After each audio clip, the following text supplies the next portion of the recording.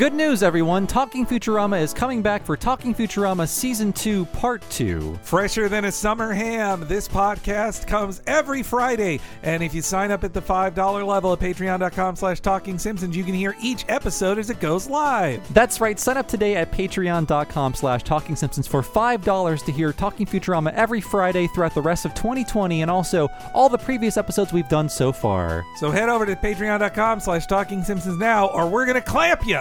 Shut up and take my money. I heartily endorse this event or product.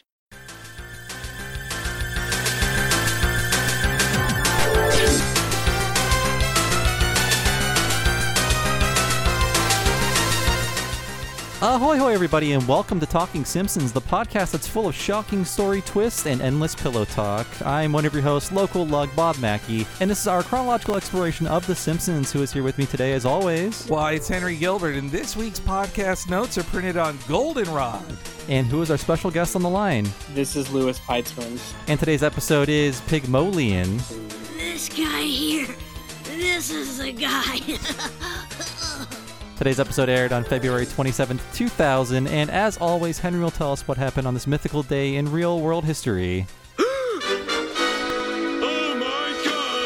Oh boy, Bobby, Pokemon Stadium is released for the Nintendo 64. A favorite movie of mine, Wonder Boys, is released in theaters. And Shakira's MTV Unplugged CD is released in record stores. An eventful week of things. Wonder Boys, that's some sort of Marvel Yeah. Marvel property, I'm guessing. Yeah. It's well, I mean, he tried to write the script for Spider-Man 2. Michael Chabon did, but Chabon, I always mispronounce it. But Wonder Boys is it was a really great movie. Get this, Bob. A writer wrote a book about writers and writing. I don't think that's happened before. But Wait, there might be one short story by Stephen King. but it's a really good movie based on a really good book too. It was like one of Robert Downey Jr.'s first things after getting out of prison, I think it was. And you got Tobey Maguire pre-Spider-Man. If you wanted to see a movie where Iron Man has sex with Spider-Man, well, you just might see it in Wonder Boys. Did they wear the costumes? They hadn't yet been cast in that, unfortunately. With CGI, you can make it happen.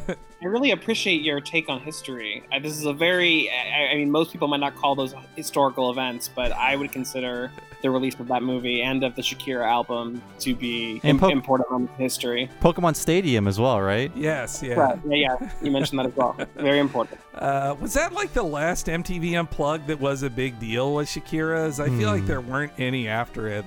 Not even that, though. I mean, I had aged out of the MTV age, I guess, after I was 20 after this album came out. So the only one that I remember that I was very into was the Dashboard Confessional one. Yeah, that one is very, very popular. Oh, I didn't know. All right, that's how out of it I was. I don't know how cool that is, but it was incredibly important to me at the time, and still. It's the one I think of after the Nirvana one. Yes. Okay. One of my favorites to go back to after his passing was the George Michael one, like the Unplugged Freedom he did. Right, yeah. Or was that just on an MTV Awards? Well, anyway, about one other thing I want to say about Wonder Boys though is I saw it in theaters with my mom as a good gay boy taking to a movie, and it was nice to be like, oh, this movie's kind of gay. I like that. But when I finally read the book, I read the book like a decade after I saw the movie, and when I read the book, I got to realize that I think Michael Douglas insisted that his character get 10% cooler in the movie, because in the book his character's just a straight up loser. He's just a total loser in the book, but in the movie he's a bit more assertive, I think. It's if you've never seen it, a good movie. This is a Wonder Boys podcast now. I guess at some point in about 10 years we'll run out of Simpsons, then we can move on to Wonder Boys page by page. But yes, welcome back, Louis Peitzman. Thanks again for coming back. Thank you for having me. How's it, going? Have you been watching any Simpsons in this time to relax? Funny you should ask. I watch The Simpsons every night before bed. I fall asleep to it every night. I used to be a strict Golden Girls before bed person, and I have transitioned ever since Disney Plus started. I've become full Simpsons before bed. Wow. Do you stay up through the whole thing, or do you sometimes nod off while it's playing? Oh, it's I fully fall asleep during it. I watch maybe, this is after I've taken my nightly Klonopin, so I get about 10 minutes in before passing out. I'm up to season 24 now, and I've never seen these episodes, so it's wild. It's like, I catch little bits of episodes, and I'm surprised by what I'm seeing and hearing, and then I fall asleep. Are you like quoting season 24 and people are asking you like, what did Homer say that? I don't remember this. I am maybe subconsciously taking in things from these episodes and repeating them, but I'm not consciously quoting it yet. Sometimes with a season 24 episode, you can't be sure if you dreamed it or if it really happened. Yeah, I really, I having half watched a lot of it now. These seasons are very unfamiliar to me. There are times when I genuinely enjoy it. It's all so high concept. It's also, it kind of, every episode sort of feels a little bit like a Treehouse of Horror episode that I can't always tell what I'm watching, and it's a good place to be before sleep. It's good to watch in that kind of like dreamy Klonopin state. I'm gonna have to try this, but only after I get prescribed Klonopin. My videos of choice, as prescribed. I guess my sleepy time videos of choice are people with froggy voices narrating video game footage. I used to, in the summertime, I'd more nap to Simpsons in the past. There'd just be too many laughs for me. I couldn't fall asleep. Well, and also, Lewis, I wonder with this episode that's about plastic surgery, one of the many things you cover as a media critic, like you're a chronicler of the Real Housewives. So I am curious, like, what do you feel is like the feeling or general stigma to plastic surgery these days as compared to when this episode aired 20 years ago? I don't know. I was thinking about this because I feel like men having plastic surgery is still not really discussed that much, but I also think that plastic surgery in general has become kind of less of a topic of discussion. We only really bring it up when it's like egregiously bad. You only really talk about it when you see something that you simply can't not remark on. I think we've kind of accepted it as part of our culture, and people also do a lot more of fillers and things that are milder, so you don't really it's not exactly subtle, but it's also kind of just part of the look of a lot of even much younger celebrities today. It feels less like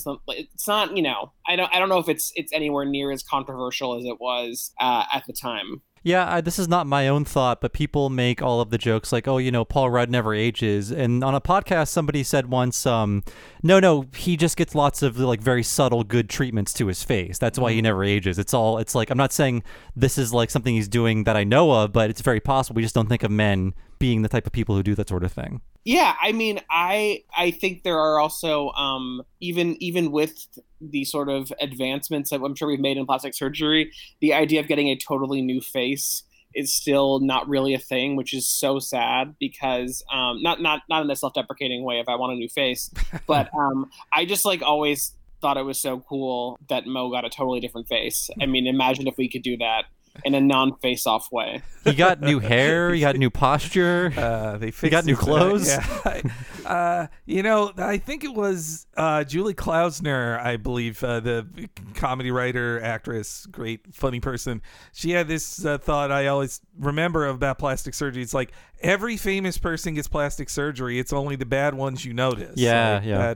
When I think of famous men who people talk about plastic surgery with, it's like definitely Kenny Rogers, the late Kenny Rogers. People talked a lot about that. I think Nick Cage's face doesn't always. It's more his hair, though. Really, like that. Robert Evans. Oh, Robert Evans. I mean, yeah. Come on. Did he get plastic surgery? Yeah, I think he did. You bet he did. You bet he did. Would he ever do it again? You bet your life on it.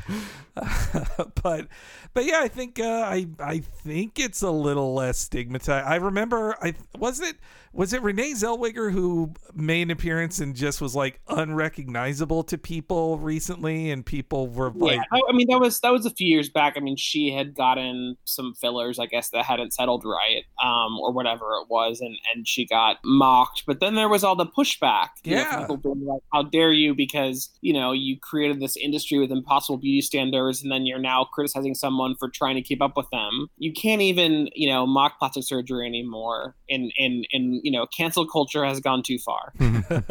Yeah, that it feels so different. Like when this episode aired, it was so normal on an afternoon on E! News. You would just see plastic surgery fails, like the most and some really cruel stuff said about some people. Yeah, I think that's now, and to be clear, the cancel culture comment was ironic in case anyone takes out of text and then cancels me. There is an industry of these shows like Botched about plastic surgery gone wrong now. But it's much more sympathetic toward people who have had, procedures that didn't go the way they wanted them to. It's much more about how can we help people? Whereas, a couple decades ago, we had The Swan, a show that is so dystopian. Right. I don't know if people have, I feel like people have repressed it.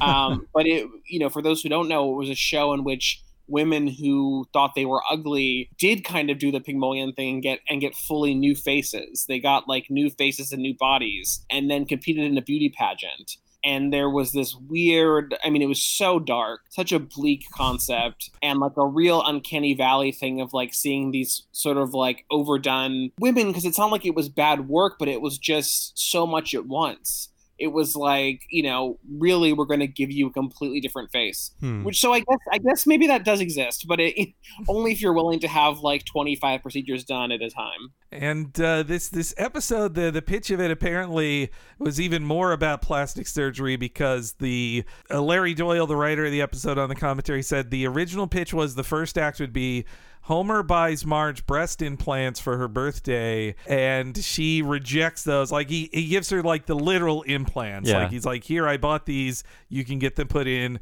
Marge turns it down. Oh, don't worry. The real breast implant episode is still on its way. Yeah. So yeah, but so instead, Homer trades it in for facial surgery for Moe at the same place. And a factoid about Larry Doyle, in this commentary, he had just written the hit book I Love You, Beth Cooper, and the movie was about to be made, starring Paul Rust playing the world's oldest high school student of 28. I love Paul Rust. I guess movie stardom was not in the cards for him. The world's oldest high school student is Stockard Channing in Grease, but that is a close second. Damn, you're right. That's just objectively true. She was 35. Wow. Yeah, but that movie, I'm glad he found a comedy. I think he was still, he was doing his comedy thing, but nobody talks about the movie. Nobody likes it. It was not the Mean Girls of its time. No one remembers it, but Larry Doyle did write the book, which became the movie that he also wrote. Paul Rust. Congrats to him. Yeah. Paul Rust is a very funny guy. I love him on any improv podcast. Yeah, that was when Hayden Panettiere was the it girl at the time. Instead of stuff's been weird for her. I haven't kept up with it, but it sounds like things are weird. He sounds weirdly down about his book on the commentaries. You can get it on eBay for a penny. So he also jokes about you guys are rewriting my script now, aren't you? And also Mark Kirkland was on it, and he talked about how they often they let Moe get off model because the more hideous he is, the better. But in this one, they were strictly on model. I feel like they finally hit upon something in this episode, just looking at the character and saying, you know what, Moe is so ugly, and you know what's even uglier? Any character facing the camera. This entire episode, it hinges on how ugly Simpsons characters are when they face the camera. It's true. Which became was a Twitter thing. Oh, front-facing Simpsons. Yeah. It was very much a thing, but I do appreciate it because you can. It's amazing that I never noticed until this episode how hideous Moe was, and then as soon as it's pointed out, it is largely the front-facing thing. But everything from including his little cauliflower ears, it's a deeply upsetting caricature of a man. Yeah, I just feel bad for poor Rich Hall, who Moe was patterned after, the comedian. If you don't know who he is, just Google a picture of him. He's Moe. Yeah, he is Moe. I also remember that producer on the show, Mike Reese, got offended once at somebody said "Oh, Moe's based on you, right?" He's like, "How dare you?" He's Mr. Bergstrom. Yeah, that's right. Yeah, Mike Reese is Mr. Bergstrom. That's who he is. That's who they intentionally drew him to look like. But yeah, so the episode begins with a very kind of Tracy Ullman short opening of Homer, not for a bomb shelter like in the Tracy Ullman thing, but he wakes everybody up with a fire alarm. And Homer is so committed to this fire alarm thing that when he's alone in the hallway, he acts scared. Like, so he's really committed to this. Lisa, she's shaken awake, and I love seeing her grab her perfect attendance award. Like, that's such a nothing award, and that she should really have a more valuable award than that. Well, clearly Marge played the arcade game, The Simpsons. She knows what's important to her, the vacuum cleaner. Vacuum cleaner. And I guess she can throw Snowball too, like you can in the game. Yeah. I appreciate the amount of preparation that Homer did here. It's like almost out of character, the work he puts into this. And his commitment to the bit. He even has the car parked in the middle of the lawn, not even in the next door driveway. Like, it would be easy to just pull out of the driveway, but instead it's on the lawn. I totally missed that. I love all of the staging of this, like the Dutch angles. When Lisa wakes up, you see her feet shoot into the air first before the rest of her body rises up. Yeah. I also love Homer like shouting, like he for real says, "This is not a drill." Like he's extra jerk ass, especially even when Marge tells him, like, "You did an awful thing." He's like, "I know, I'm a character." Then Homer has found a new love of polka as he takes them as he announces where they're headed. Good work, everyone. We're sure to be first in line for Duff Days. You set off the smoke alarm to rush us to a beer festival? I know, I'm a character. Now a little beer music to get in the mood.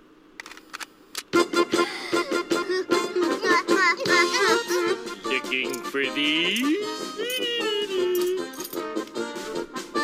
I only made you listen to so much polka there. I actually like polka. Oh, really? I grew up in a town with a big Polish population, and there were 2 AM polka stations. 2? So I have a lot of affinity for hearing polka music, because it happened a lot. I grew up with Weird Al, so I feel much the same way. Mm-hmm. It's heartwarming. This whole Oktoberfest feel of it makes me feel like it's Scully pulling from his New England roots there. I don't know. I didn't grow up with any polka or Oktoberfest going on in southern Florida. So I don't know how regular these Oktoberfest type things are. Though I like that it's all Duff and it's run by Duff, this Duff Days thing. You get a little flavor of Duff Gardens here, I will say. I only wish Homer was more drunk during this. He's surprisingly sober acting throughout this entire thing. He should be just tanked and being dragged out. He's very coherent. I mean, given that they have the whole designated driver area, and you're assuming, the worst kind of drunkenness, but he's never really that sloppy. Yeah, it's true. He gets drunker later in the episode. For an episode that's about Moe, Homer doesn't drink as much as you think he would in this one. Also, I like the action on Homer saying "looking for these." That feels exactly like how Marge in Miracle on Evergreen Terrace says, "And I've got all your alarm clocks," and just shifts them back and forth too. And yeah, this episode has a lot of callbacks, and that starts with 2 of the 7 Duffs are back in here. Yeah, a lot of new lore too we'll get to. Yeah, I wish Surly is a little too nice. Like, he should be fighting back on Homer there. That's true. He could be in recovery. We don't know. We have to assume there are multiple people playing Surly, right? Yeah, maybe the guy from Duff Gardens was like a method actor when it came to being Surly. Then the new guy they cast as Surly looks exactly like him, though. But there's a type. Yeah, it's a type.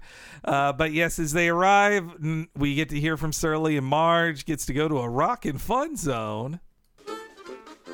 Drink Duff responsibly.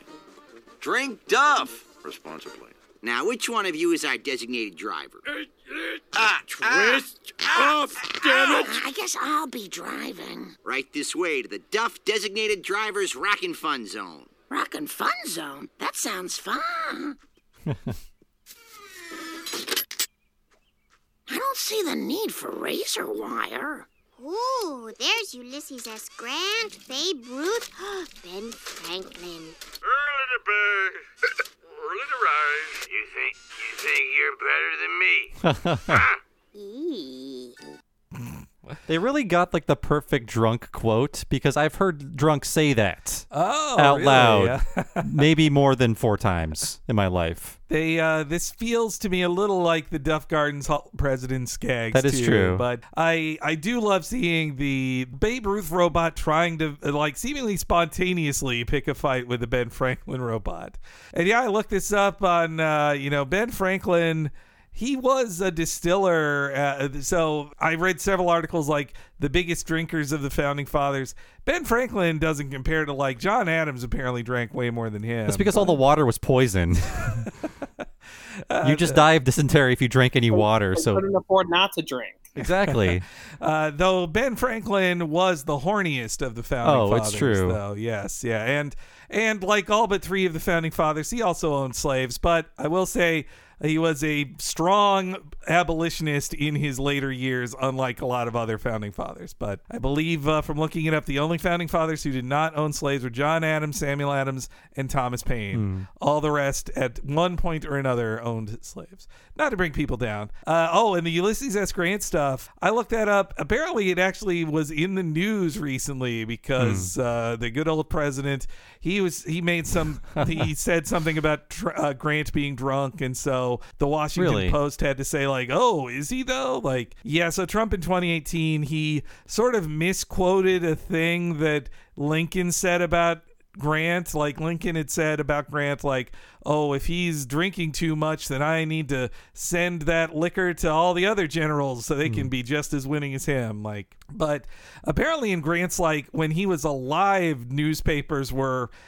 saying like, is this guy a drunk? He shouldn't be president. Like, so like it's not one of those things you find out later after posthumously. Like, he was called an alcoholic. Apparently in 1854 he was discharged from the military briefly because of his intoxication, which, like, if you're too drunk for 1854, how drunk can you be? Like, but then he won 2 presidencies, so hey, must have cleaned it up eventually.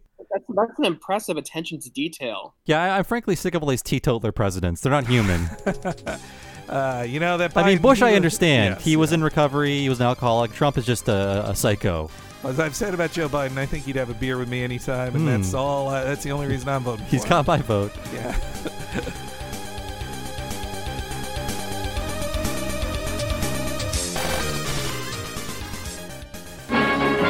The Simpsons will be right back.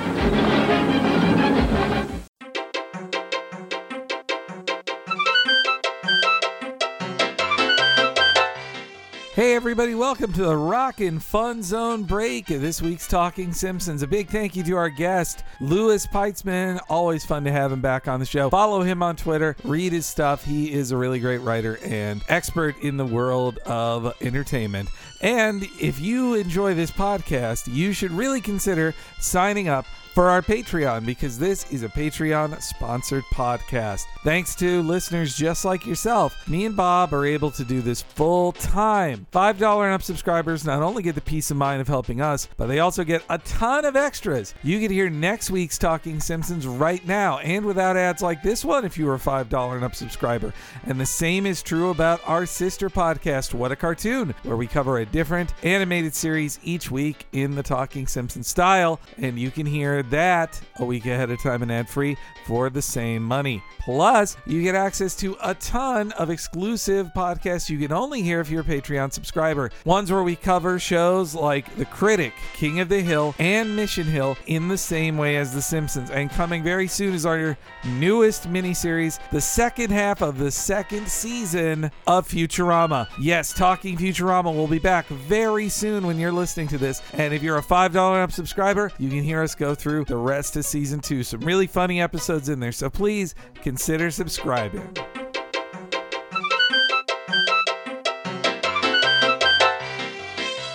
And if you want something as nice as a pink balloon, even nicer I'd say, you should sign up at the $10 level. That premium level at patreon.com/TalkingSimpsons gets you all of the $5 stuff I just talked about. And then you get our monthly What a Cartoon movie podcast. Me and Bob covering a different animated feature film in the same way we cover Simpsons and other cartoons on a regular podcast. Often we go over 4 hours long talking about a different animated feature film each month. Our most recent one you're going to hear this month is Scooby-Doo on Zombie Island. And coming up next month, Wallace and Gromit, Curse of the Were-Rabbit. And if you sign up, you'll also get over 100 hours of the previous ones we've done over the last 2 years. Films as diverse as A Goofy Movie, Beavis and Butthead Do America, Akira, Kiki's Delivery Service, Spider-Man Into the Spider-Verse, Space Jam, and more. You want to hear all of those? if you become a $10 and up subscriber, you definitely can. So please consider going up to the premium level today at patreon.com/Talking Simpsons.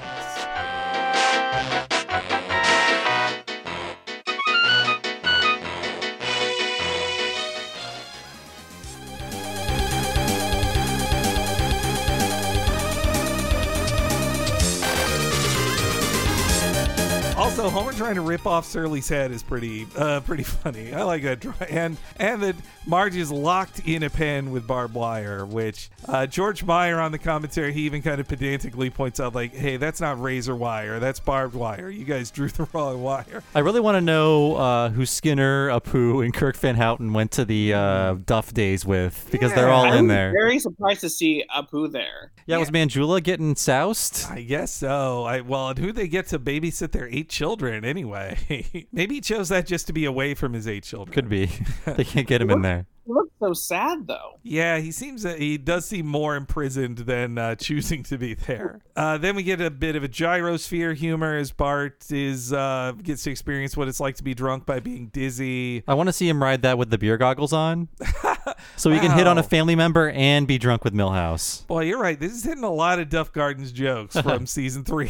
Hey, it was 8 years. Milhouse never gets to do drunk acting, or Pamela Hayden doesn't get to do drunk acting as Milhouse too much, so she does it pretty funny there. I've never been in a gyrosphere. Those things scare me. Also, they look kind of painful, but I guess either of you guys been in one? It's something that I remember wanting to do as a kid and knowing that I would be very nauseated if I did, so I don't think that it actually ever happened. It never appealed to me, and on the commentary, Carolyn Omine says it's actually a lot of work. You actually have to move your body to keep it going. That's bullshit. Yeah. Well, I definitely am glad I didn't do it. That sounds terrible.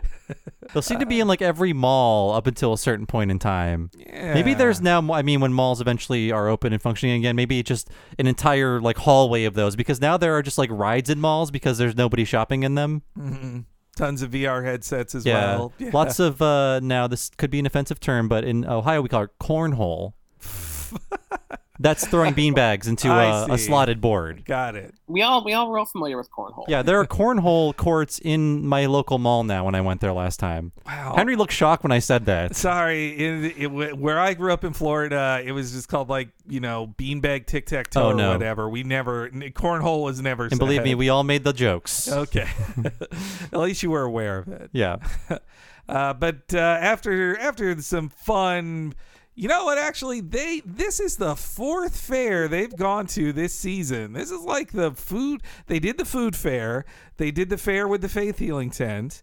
There was another fair after that. I know there was, and then this one. Did we talk about the state unfair?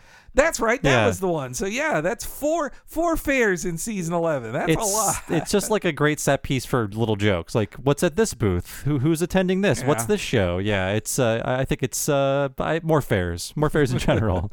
And the main event of the fair, though, is the beer tender championship, which that feels like a funny bit of just corporatism that Duff is like, no, we can't just say bartender. It's a beer tender. And we get to see good old Duff Man back again. All right, Springfield. Rally up for the Duff Beer Tender of the Year contest. Now, fresh from his appearance before the House Subcommittee on Teenage Alcoholism, Duff Man.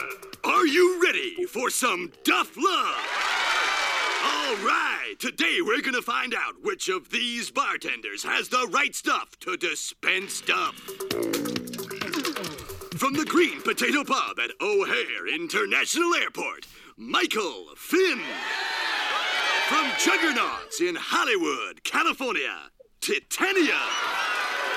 And now, the local lug who fills your mug with the drug you chug. Oh, yeah. Give it up for Mo Zizlak. Hello, Springfield. How you...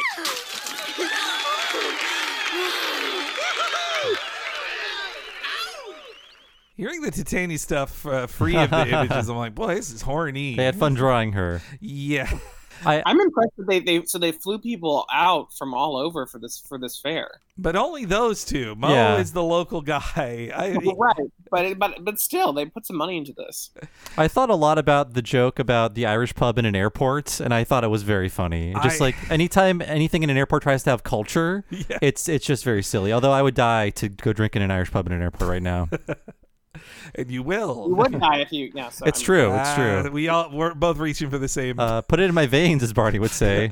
This was when I finally got that joke that like this very Irish beer tender who you think came from Ireland, he's from Chicago's airport. Like he lives in Chicago. I think Titania might be the most like boobage the show ever did. I think. Yeah, the way her breasts move like very realistically is they're having fun with her. Yeah, I think. it's. I know, in season 14 they introduced the character of Boobarella, who she's based on an established boob lady, though. Yes, yeah.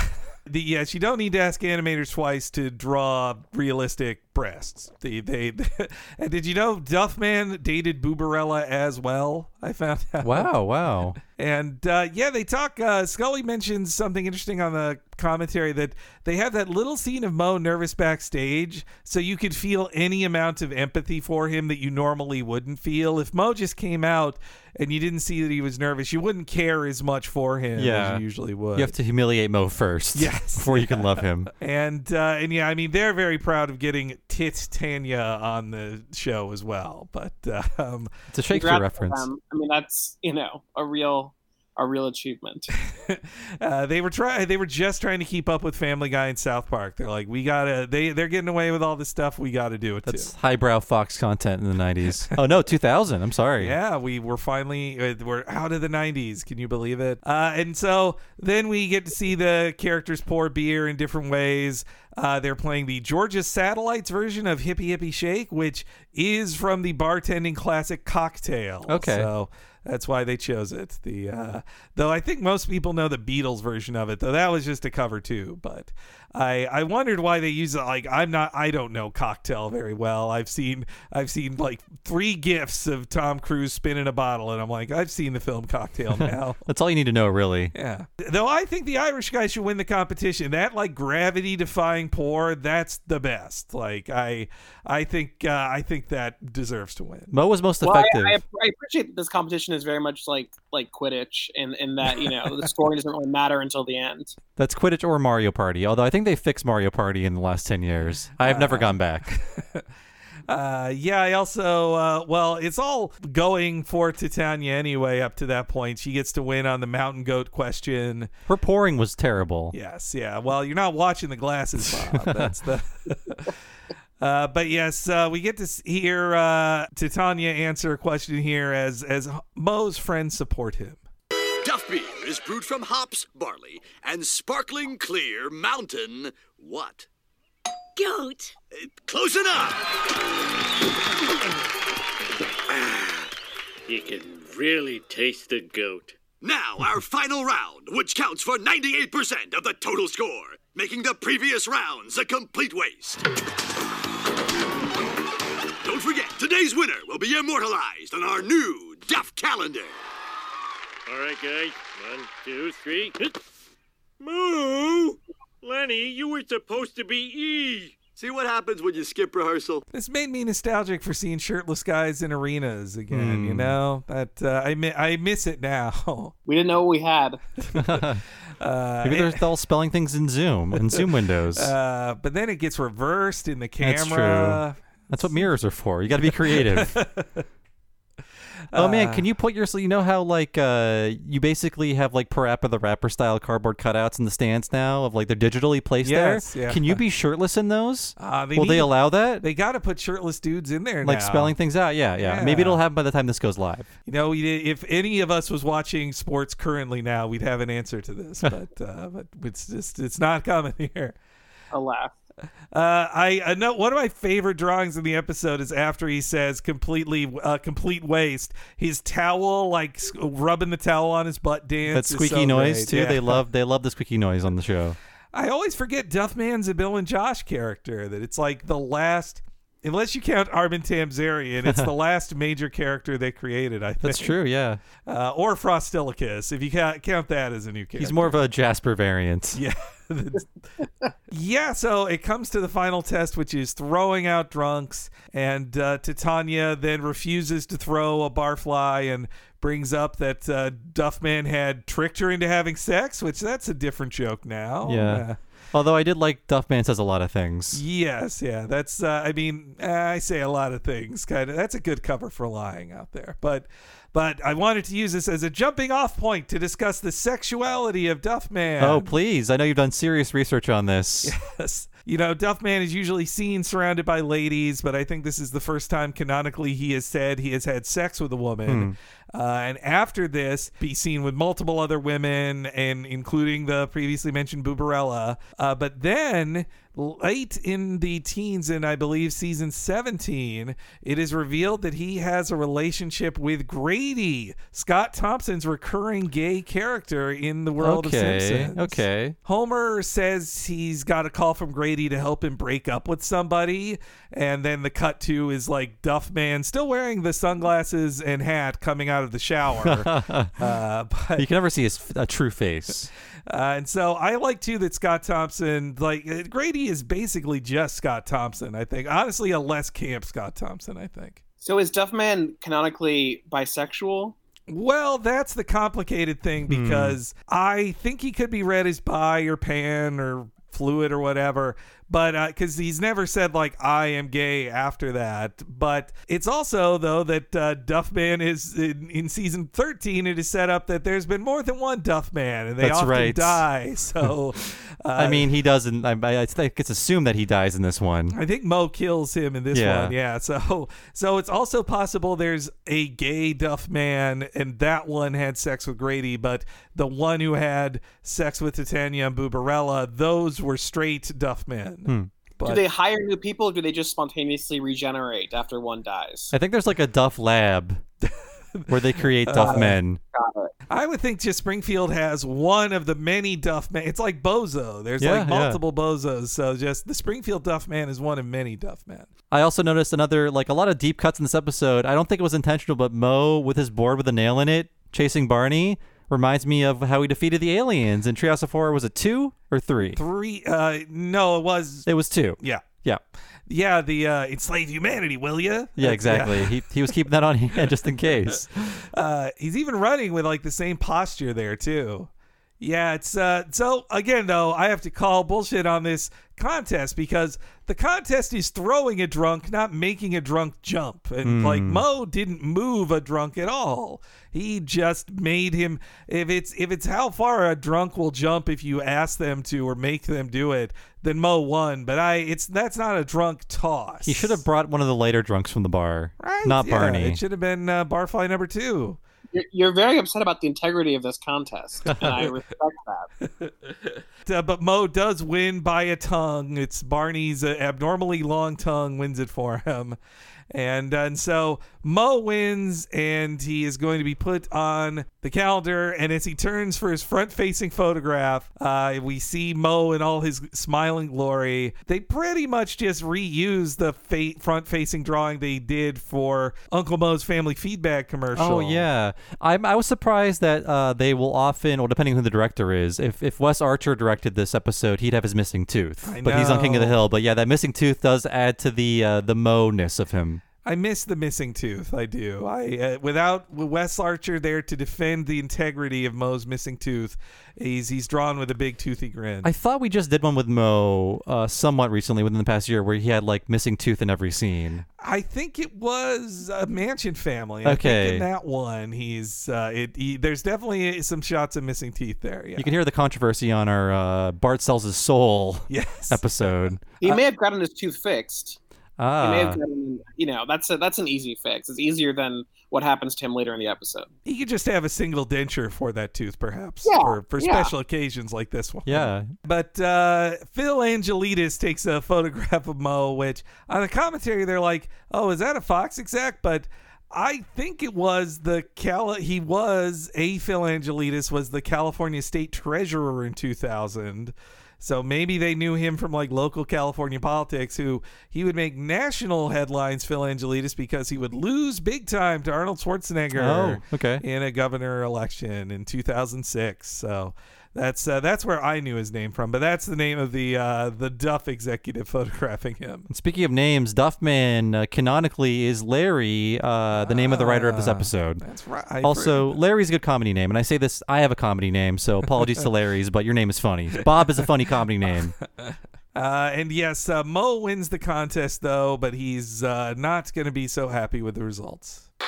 Oh, that's great. Thank you. Thanks a lot. I just want to say that it was an honor for me to compete with the Mick and the chick with the rack there. Yeah, all right, That's Mo. my move! And now, to take your official calendar portrait, Duff's vice president in charge of calendars and fake IDs, Phil Angelides. That's a mug you don't want to chug. Knock it off, Larry. We can't put this face on our calendar. I love that he's like, you're off stage, Duff, man. Stop giving me the shtick. That's. I also forgot that you can't just say that slur against the Irish on TV. I think there was still a TV show called that at this point. I think yeah. And yeah, so as Mo is celebrating, Marge is freed from her rockin' fun zone. That's where we see Skinner's even smoking there. It's true. Like, who did he go with? Maybe Krabappel. I would guess Krabappel. Yeah. Well, though, I could also see Agnes saying, "You're the driver. Go in there." And maybe he was given smokes by somebody else in there. Then we get one of the most unexpected B stories ever, the purchase of a balloon. Yeah, you get about 2 scenes of this bad boy. I wonder if it was supposed to go, if they originally planned for it to go over all 3 acts, and then they realized like the timing of most of the B story has to take place over like the period of like 2 hours or something. Yeah, I expected there to be a third scene with this. I thought there was one because after they get it back, there's just nothing. I was like, okay, what's the payoff? And there really isn't one. But when you have such a strong B story, you don't really need a payoff. No.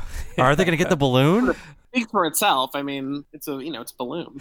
It made me aware of Log Cabin Republicans as like an 18-year-old. So. We'll get to that. Yeah. We'll get to that. Will we? Okay, great. Yeah. The kids also, it just feels weird to me that Bart and Lisa want a balloon so bad. I don't know. When I was a kid, I didn't give a crap about balloons. I thought they were gross. Just the sound of fingers squeaking on a balloon just grosses me out. Something fierce. It's a thing about me. I don't know. Were you guys even in childhood fans of balloons? No, they're scary because they can pop very easily. Yeah, I never liked the popping. I do appreciate. I don't know. I like when Lisa is an actual child. I don't really believe that Bart would care about the balloon, but I can like buy that Lisa had a moment of just being like, it's pink and pretty and she wants it. Though Lisa does engage in some hyperbole there because, at least from Google results that I looked up, like most balloons take 6 months to 4 years to biodegrade, not 10,000 years. So it's only kind of horrible to the environment that it sticks around for 4 years. Just letting go of a balloon is really just littering in the future. Yeah. Much. And it's also funny. I think it's an extra joke that it's Sleazy of the 7 Duffs who's giving away the balloons too. I kind of like a joke about Homer like trying to convince the bouncer to let him back in, like, remember my face. I like that. What if it's remorseful working the gates next time?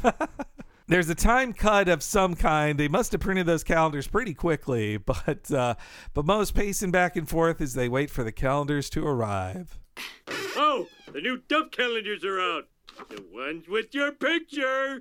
Oh, boy. Move over liquor license. Hey, Mo, this license expired in 1973, and it's only good in Rhode Island. And it's signed by you. Yeah. I've been meaning to get that updated for this state and real. Now, let's see the poster boy for the new millennium. They put a sticker over my face. Hey. Viva la... What? Hey. For the love of Jeff. Am I really that ugly? Mo, it's all relative. Is Lenny really that dumb? Is Barney that drunk? Is Homer that lazy, bald, and fat? Oh, my God, it's worse than I thought. See, this is why I don't talk much.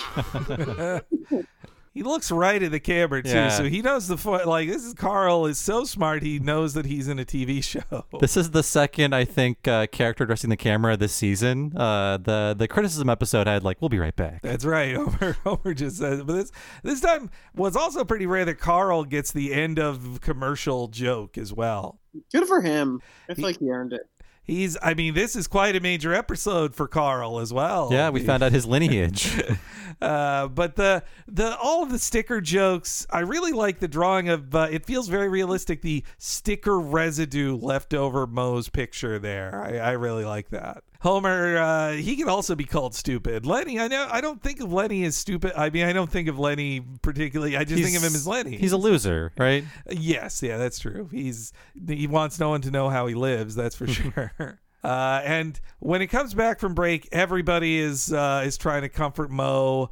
They describe how ugly things are. It's interesting to see who they feel safe in calling ugly in this. There's a few celebrity names said in here that I'm like, oh, you guys felt you could get away with that, Which, hey, I'm all for insulting Bill Maher, though not on looks. I mean, you don't have to make fun of someone's looks to dislike Bill Maher. I did agree with the president on that part. So broken clock. He's terrible, exhausted, gaunt, and weak. But actually, here I'll play the clip. I must be the ugliest man alive. Oh, Mo, there's lots of people uglier than you. Like, you ever been to White Castle? Oh, boy. Pigtown, USA. Now, come on, look at me. I'm a gargoyle. What with the cauliflower ear there and the lizard lips? Little rat eyes. Caveman brow. Don't forget that fish snout. Okay, I get it. I ain't pleasant to look at. Or listen to. Or be with. Come on, Mo, don't feel bad. There's too much emphasis on looks these days. That's why they won't let Bill Maher on TV before midnight. Hey, Mo, if you're tired of being an eyesore, why not get some plastic surgery? Plastic surgery, huh? Yeah, maybe they could dynamite Mount Crapmore here and carve me a new kisser. Oh, I don't know. Plastic surgery might make you look good on the outside, but you still might feel bad on the inside. But I'd look good on the outside, right? Yeah, but you'd feel bad inside. Plastic surgery it is. Carl Carlson, you just saved my life. Hey, get out of there. Great extra gag that Homer decided to rob Moe all of a sudden. It was I don't think I think it was effective, but I think the joke might be lost where it's you hear the cha-ching, oh, what a good idea, and it's actually Homer stealing. Oh, that's the joke. I didn't get that joke. Totally missed it. I don't think it's communicated as well as it could have been, but that's the joke. It's really good. That's the joke. But yeah, Carl Carlson, it wouldn't be until season 15, I think, that we learn Lenny's name is Lenny Leonard. I'm surprised was it just that they thought Lenny Leonard's too obvious after they did Carl Carlson, so they weren't sure they'd do it, and then by 15 they're like, nah, it's Lenny Leonard. Yeah, they've got to be so similar, I mean, they get gayer every season together, true. Lenny and Carl, but I think they've been full on coupled together at this point. I think I haven't watched the episode, maybe you'll get to it soon, Lewis, but there was a viral thing that in a more recent episode, Lenny and Carl are just casually holding hands together. But I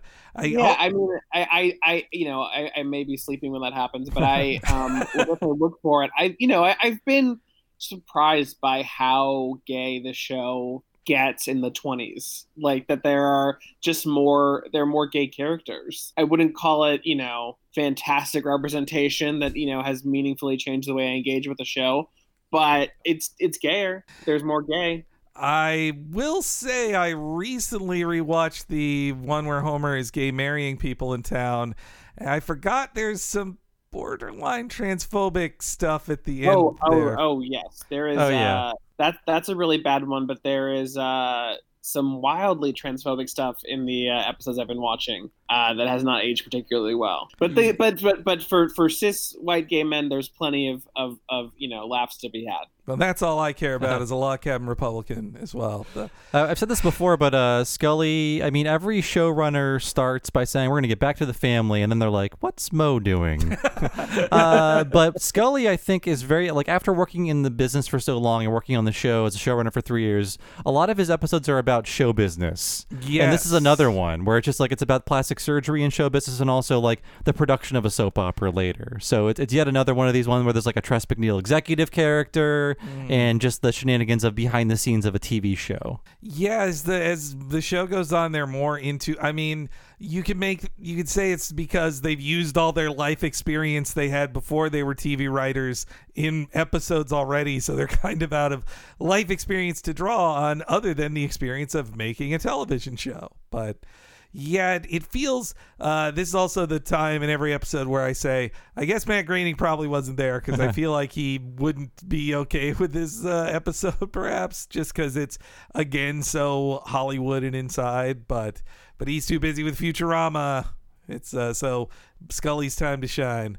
Well, also, I thought you were going to say Scully does a lot of stuff with like alcohol and drinking. That's in bars, too, yeah. I think he had a lot of like personal experience, not as a drunk, but as growing up around a lot of drinkers. Mm-hmm. But yeah, so Mo decides he's going to do it. He's going to get plastic surgery. Then it cuts to another like very Tracy Ullman Shorts kind of thing, because like when we watched those, how many of them were like Lisa, Bart, and Maggie just like standing in the middle of the living room saying, let's play Spaceman. Exactly. Yeah. And this time they're just Mom and Dad are gone. Though it's cute seeing it's cute seeing Maggie like just enjoying a balloon, like just like a baby. But that's dangerous. The baby shouldn't have a balloon. It could choke. Not alone with a balloon. No, that seems dangerous on their part. Though also it's a pretty awesome balloon to still be like fully inflated. What has to be at least the next day. But that's also the problem with this B story, that it can't line up with like surgeries that take days and days and to a full recover career from on TV. Yes, yeah. Bart and Lisa try to grab the balloon. It almost goes out the door, and then in a very like weird moment, it flies up the chimney instead, impossibly. It also looks like they sped up animation, like that. I think it was supposed to move slower originally. Yeah, it looks like they just sped it up with video effects. And then we even get a reference to hover bikes, which we heard about in the Cult episode, The Joy of Sex. Yes, you need some fishing line and a comb and some wax paper to make your own hover bike. And then after they go off to chase a balloon, we head to Mo getting his plastic surgery appraisal. I don't feel, on the commentary, they say it's supposed to be kind of like George Harrison. Hamilton. Hamilton, yeah. Not George Harrison. Sorry, thing. But I was like, it definitely doesn't feel like George Harrison, but I don't really get Hamilton either.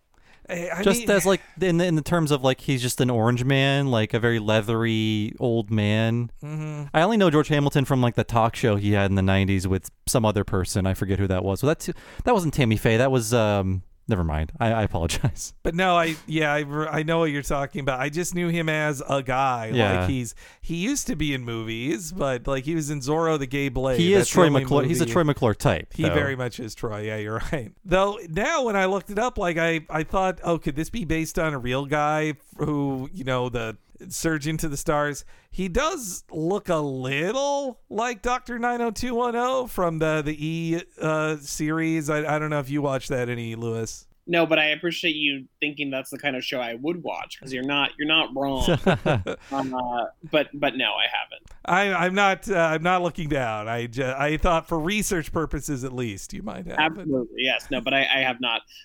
Yeah, I mean, I think he looks like a generic plastic surgeon. I can see that. I think it's a giant mistake to not have this be Nick Riviera, honestly, though. Like, you know what? You're right. We have like a fraudulent surgeon on the show, with an accent played by Hank Azaria. You got him. But he's a good surgeon. He's a good plastic surgeon. Well, that's true. I don't know if I can suspend disbelief that Nick Riviera could do the kind of work that he does. That's true. This guy is too competent at his job. He did not give Mo a leg for an arm and an arm for a leg. And by the way, the George Hamilton talk show was called George and Alana. I only know about it through Talk Soup. Yeah. It was his ex-wife he was doing a talk show with in the 90s. That was the gimmick. Yeah. What a fascinating frame of reference. That is not how I think of George Hamilton, but I appreciate that your mind goes there.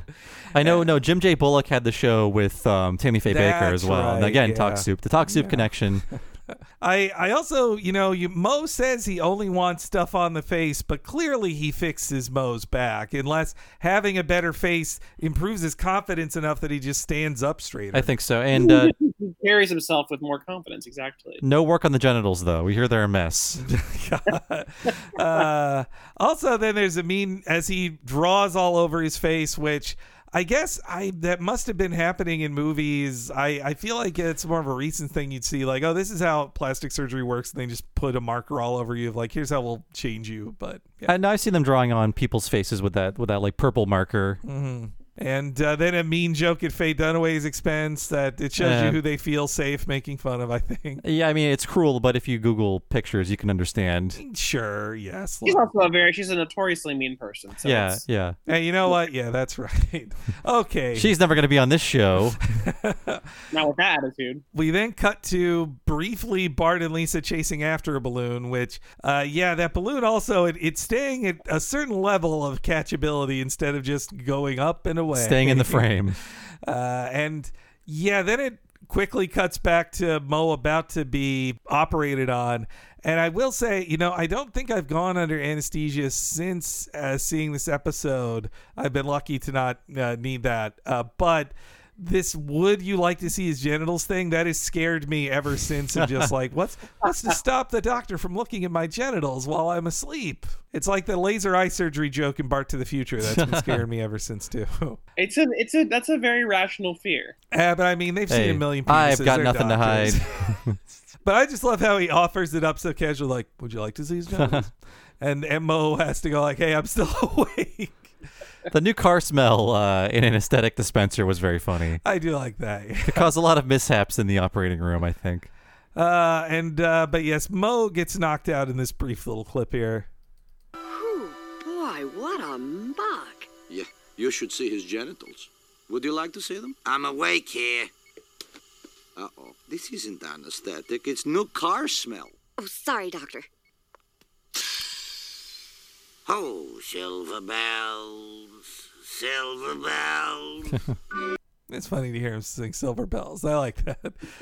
Though we know Christmas is a tough time for Mo. It is, yeah. It's bringing back some trauma. But all right, we get to the very sped up end of the Balloon Bee story here. It's all just for this one joke, isn't it? I guess so. And yeah. I chuckled at it at the time. So, I mean, I think they existed for a while, but in the year 2000, I think was when I first heard of the log cabin Republicans. And for the, of course, it's the kind of thing like the New Yorker or NPR would write about, because it's like, oh, you wouldn't expect this. This person is gay, but also a Republican? What? So you got a lot of like human interest stories. Honestly, far more press than those shitheads ever deserve, in my opinion. I've always, they're horrible people, but I've always admired the name because I was told when I first learned about them that it was because of Lincoln's secret gayness. I don't know if that's actually why they chose that name, but if that's true, I like it. I don't like them. I do believe it is that. Yeah, I do believe it's that, about that there was apparently specifically one member in his cabinet that Lincoln, people could find proof that like Lincoln slept in the same bed as this guy on trips and stuff, but I've heard other historians say like, it's just what guys did back then. It was very cold. I thought it was because it was like the big gotcha of you think Republicans are bad? What about Abraham Lincoln? Well, sure. Yeah. I think they're reclaiming him as a Republican. I mean, he was a Republican, but not really. They're claiming as a Republican and as a gay man. However, there was an actual gay president, James Buchanan. Who I believe was Buchanan, who was not married but had a live-in friend nicknamed Aunt Fancy. Right, I forgot about this bit of history. You're right. Yes. I just think about Aunt Fancy a lot because that is my ideal term of endearment. So they could have been, the Aunt Fancies would have been a much more fun, campier kind of name. But these people strike me as pretty humorless. Mm-hmm. And what was their bumper sticker? A gay president in 2084. I will say it could be Pete Buttigieg if he gets elected at the age of 102. That's when I saw that, I was like, oh, a gay president seems much closer now in time than it did in 2000 when I saw it. But I said to myself, like, fuck, it's gonna be Pete Buttigieg, isn't it? Like, I hope it's a different first gay president than that guy. He's just, look, there's worse people than Mayor Pete out there. I don't want to be like too mean, but he's so fucking boring. I just don't like him. But that's just me. I think with our luck, it'll be an actual gay Republican and instead of a gay centrist who you might as well be. So we'll see. Honestly, I think you probably are right there. I think so. I mean, log cabin Republicans in general, like I don't like conservative queer people in general. As a gay dude, I kind of hate them, honestly, because I feel that it's one thing to be, you don't have to vote Democrat all the time if you're a queer person, like whatever, like that you have reasons to be disappointed with them. But to be like, oh, I am going to support the Republicans, that is insane to me. Like, that feels truly bonkers to me. And when I see those articles that, like, I feel like it was like a couple years ago, the New York Times did a thing of like, these two husbands, they voted for Trump. Can you believe it? I'm like, well, yeah, you're rich white guys. Yeah. Like, fucking duh. Like, I think it is interesting though how much has changed in the past 20 years in that, Republicans at least now are so much less, well, this is not really true, but like the sort of Trumpy thing of like they're not actually that socially conservative, and certainly Trump himself probably wasn't, aside from being like a racist. Like, I don't think he actually cared that much about gay stuff before having to pander to religious conservatives. But it's much more likely now that there would be a gay Republican president than 20 years ago, when that seems unfathomable, when even Democrats weren't super pro-gay. Yeah. So, I mean, times have changed in many ways, mostly for the worse, but in some ways for the better. I don't know if it's progress that like we could see a conservative gay man in the White House. That's not exactly what I'm looking for, but it is a notable change. Can we call Ellen a gay Republican yet? I feel we're getting closer day by day. She's like a Republican by proxy. I mean, she close enough. Sure.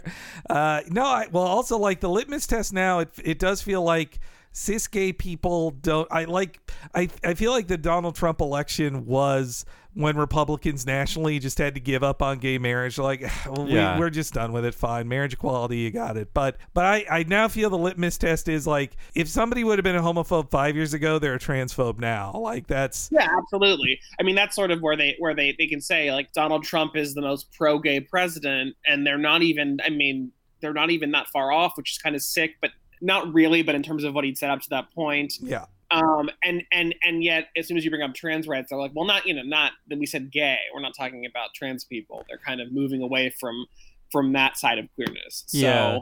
I could have a fuzzy memory on this, but not to get too bogged down in modern politics, but I believe our current president has not said a whole lot or really any anti-gay things, but definitely anti-trans things. Yeah. Where just like, we're not going to pay for trans people in the military. We want them out of the military. He's done some anti-gay stuff too, in terms of like adoption and okay. That's right. And basically, kind of allowing for more religious persecution. Definitely that. Yeah. So that affects the cis gays too, but trans people are definitely more affected by most of these laws than cis gay men, especially wealthy white ones. Though he's kind of a non-factor usually, but Mike Pence is there, and he is a classic Republican homophobe. Like, he's the old school version of it. That probably will just be the guy next time anyway. But all right. Anyway, I don't want to get too off topic, but I'm just remembering that woman now who voted for Buttigieg and didn't know he was gay and asked for her vote back during the primaries. I think of her often, and I wonder how she's doing. Pete Buttigieg proved that even gay men can be like bloodless corporate climbers. Like that, it's capable of all of us. Dreams do come true. Anyway, all right. So that's the end of the gay Republican bit. They, which it kind of does just end in a cul-de-sac where they're just like, no, that won't be our mascot. Anyway, here's your balloon. The end. And a free bumper sticker, as we discussed. Yes, yeah. And so then they come back to Moe's facial surgery being unveiled. I love how long they make it take. Yeah. Like, and the first they unwrap a woman, and it's a parody of that Twilight Zone episode, Eye of the Beholder, where you find out, like, they're doing surgery on a woman the entire time. You find out she's a normal human woman from Earth. That's what she looks like. Everyone else is a hideous alien. But it's in the eye of the beholder. What a twist, eh? I watched that episode again not that long ago. It's so, even if you, I mean, yes, we all know the twist now, but it's very unsettled because you see no one else's face the whole time, and you're kind of like, why aren't you seeing their faces? So I don't know. I'm saying that Twilight Zone episode is overrated. Great concept though. It's all building up to one thing over the course of the 30 minutes. I do wonder. But a very obvious twist. Yeah, I gotta wonder if I'm watching this in 1965 as a fresh viewer. I'm like, they haven't shown a face for 20 minutes now. I know, you're thinking about your buddies that died in the war. You're not caring about these plot twists. You're as drunk as Babe Ruth. Yeah. Like Eddie never saw it coming. Chug. They also, I do like Homer going like, hurry up, I need to pee. That's great. And yeah, Homer's like, okay, now do Moe. And even the guy starts sweating as he takes it off. Like, it's just so many like pauses for the reveal of this. And then Moe's beautiful face is revealed. Though I like when he thinks it was destroyed, he's like, I'm gonna go hide in a cave, periodically emerging to sue you. I like that. But yes, Moe's face is revealed, and he is a handsome man by Simpsons character design standards. Do you think it's partially inspired by Hank Azaria's real face, or I feel I see a little of it in there. Maybe like the hair at the time. Yeah, but like this is some magic cosmetic surgery, in that he's ultimately healed immediately. Like, I had like a clogged pore like cut open with a tiny scalpel. I bled like a pig for like a week. Jeez. It's a very visceral image, so thank you for that. Oh, thank you. I think Moe is handsome by my standards, beyond just Simpson standards. Oh, sure. I think I especially like that they kept his hair color. We love like a handsome sort of silver fox. He's definitely, well, as he will say later, like he applied for that show 25 years ago, so Moe's like pushing 50 by the age established in this episode anyway. The Little Rascals joke cannot be canon. No, it can't. Let's just say he was lying about, well, no, he had a poster, so it'd have to be a fake poster too, and he said, nah, I was the ugly kid. No, he's not the ugly one. He was smelly. My bad. Speaking of this episode being a horny one, we got sexy nurses, like 4 sexy nurses saying goodbye to him. And also that there's a little gag about Moe briefly dying on the operating table, which that was when it hit me like, wait, this should have been Nick Riviera doing it. But I now agree with you, Lewis, that it's the abilities of a doctor matter quite a lot. He has to be good. He has to be a good doctor. But Moe realizes he has a second chance. Homer, did you hear that? She called me handsome. Me. It's like I gone to heaven. Wait a minute. I died on the operating table, didn't I? Yeah, but just for a minute. It's a funny story. I'll tell you sometime. So this is all real? Oh, you dear, dear man. You're one of us beautiful people now, and your new life begins today. A new life. A second chance. For revenge. That brown patch needs a little H2O. Oh, yeah. Hey, Duff Man. Let's see how you like a sticker on your face. Yeah. Duff Man, can't breathe. Oh, no. Ooh. So the thought of a doctor seeing your genitals made you afraid of surgery, but not the idea of dying on the operating table and having to be resuscitated? I guess not. No, I don't know why. I just figured... That's a good joke. I don't know. Well, honestly, now I'm more scared of suffocating in the way that Moe kills Duff Man. Throw away all your stickers. I've been keeping all these giant face stickers locked away all this time. I love the fresh start for revenge. That's so great. And And then Mo approaches a woman who turned him down for the springtime pumpkin dance. I never got that was a joke till now, yeah. And she's actually apologetic until Homer breaks her window.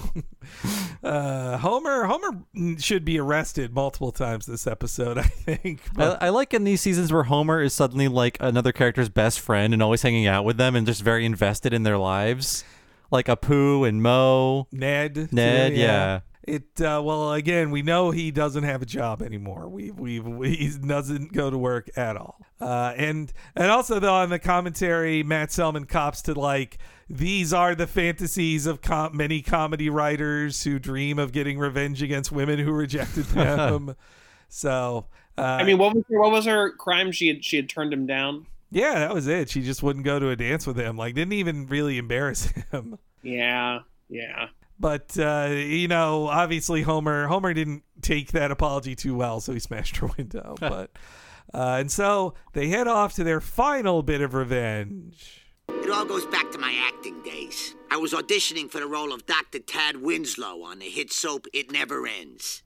Angela, I'm afraid Thank you, next. What were you thinking? Well, you said you wanted gritty. In other words, ugly. I wanted Marianne on Gilligan's Island ugly, not Cornelius on the Planet of the Apes ugly. TV ugly, not ugly. I've been called ugly, pug ugly, fugly, pug fugly, but never ugly. Well, it's time to get some closure. Extreme closure. Homer wants to kill everybody. He is gonna, as we saw, his plan was to light the building on fire, so I think he was planning to kill everyone there, yes. I can't believe they got away with fugly. Right? Yeah, you're right. That is pretty close to the line of dirtiness there. I love Pug Fugly. Pug Fugly's pretty great, yeah. Thank you. But I mean, what's dark about this is that is how casting directors talk, on shows. That's with all the pushes for having much more diversity in casts on shows and all that. Like, I think a lot of shows they always cast conventionally attractive people, no matter what other diversity goals they have in mind. They often are still casting with obviously it's a conventionally attractive person we're going to have on television. There's a great Jim Gaffigan joke about watching British television and just being shocked.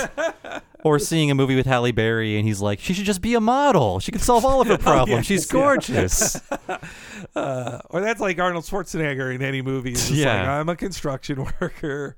I want to talk about soap operas really quick because I grew up watching a lot of them because my grandma was a major soap opera watcher. And my theory now is soap operas were anime for old people because they just never ended. There was thousands of episodes and they've been running forever. So as of 2020, and I don't know how things are being handled in the COVID world, there are currently 4 of the oldest soap operas still running. A lot of them just recently ended within the past 10 years.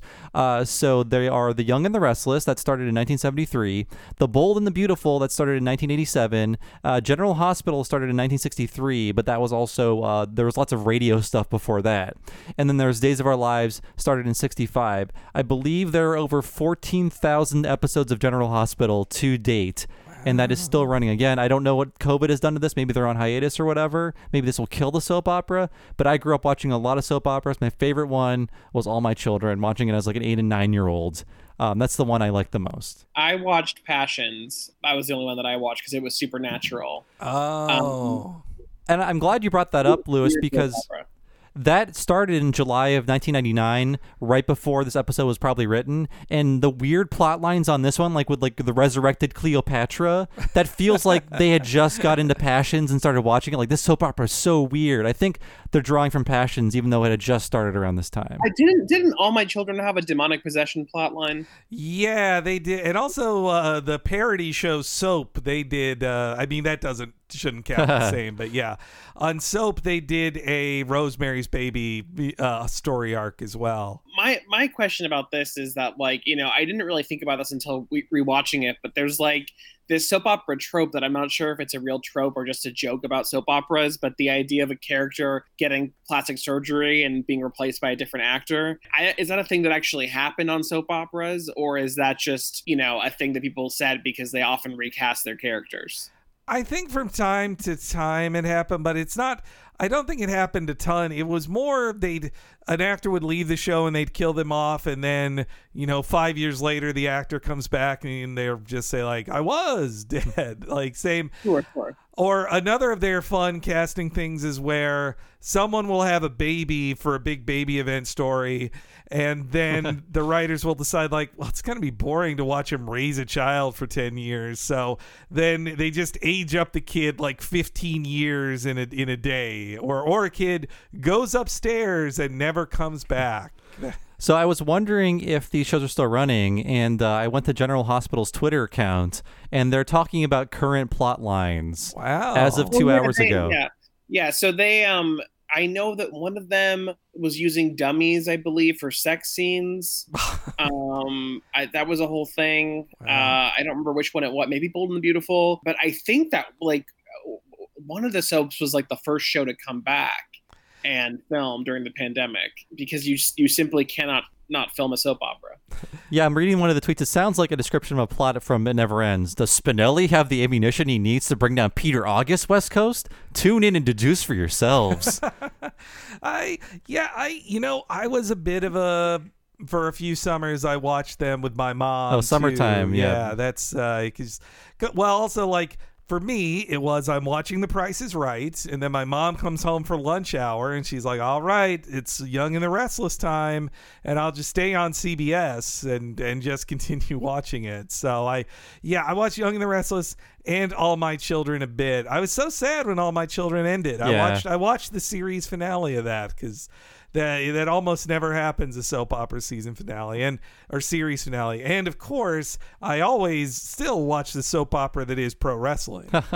They are the same, yeah. I always appreciated about soap operas that things were dragged out so long that you could dip in and out and you would still know what was happening, because storylines lasted forever. Yeah, and a lot of them were just characters reiterating what happened. Like, I saw you with Glenn at the pool. For weeks and weeks. It hit me, I think, as I became more of a observant TV viewer, that I realized, like, oh, this entire week of episodes has been these two actors in the same place, just constantly restating stuff, and they're never finished. Like, they won't get to what I'm waiting for them to do. And lots of meaningful looks at each other that eat up 20% of the episode.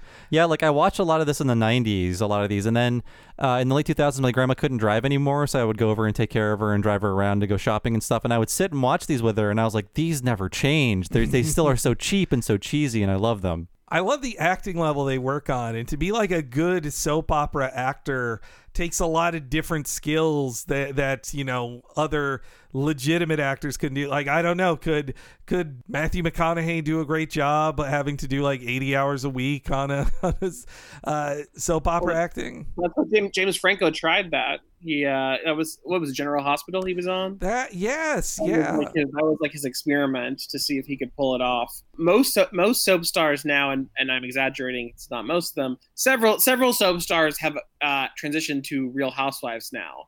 So you know, Beverly Hills Housewives is like largely soap opera stars at this point.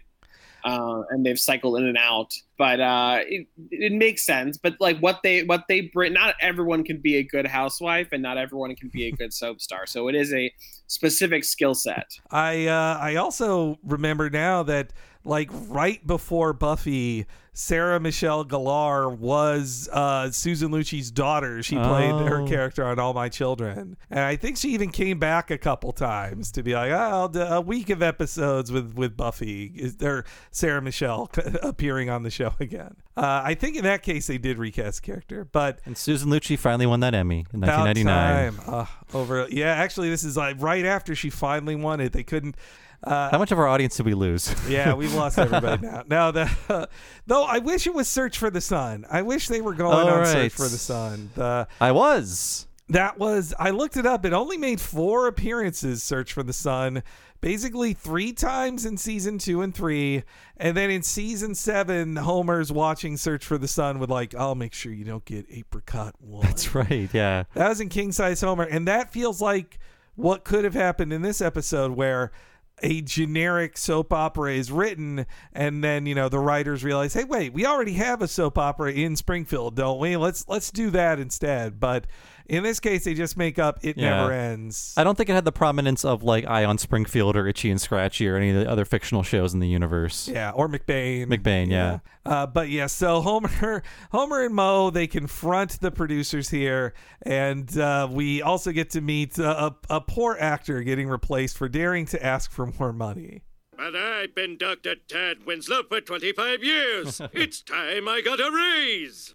Oh, shut up, you windy old hack. And another thing, you have to stop calling me that. Remember me? 25 years ago, you said I was too ugly to play Dr. Tad Winslow. I did? Well, that's why pencils have erasers, hon. You're our new Dr. Tad Winslow. Really? You mean it? But there can't be 2 Dr. Tad Winslows. That's going to... Oh. I've been waiting all my life for this moment. Yeah.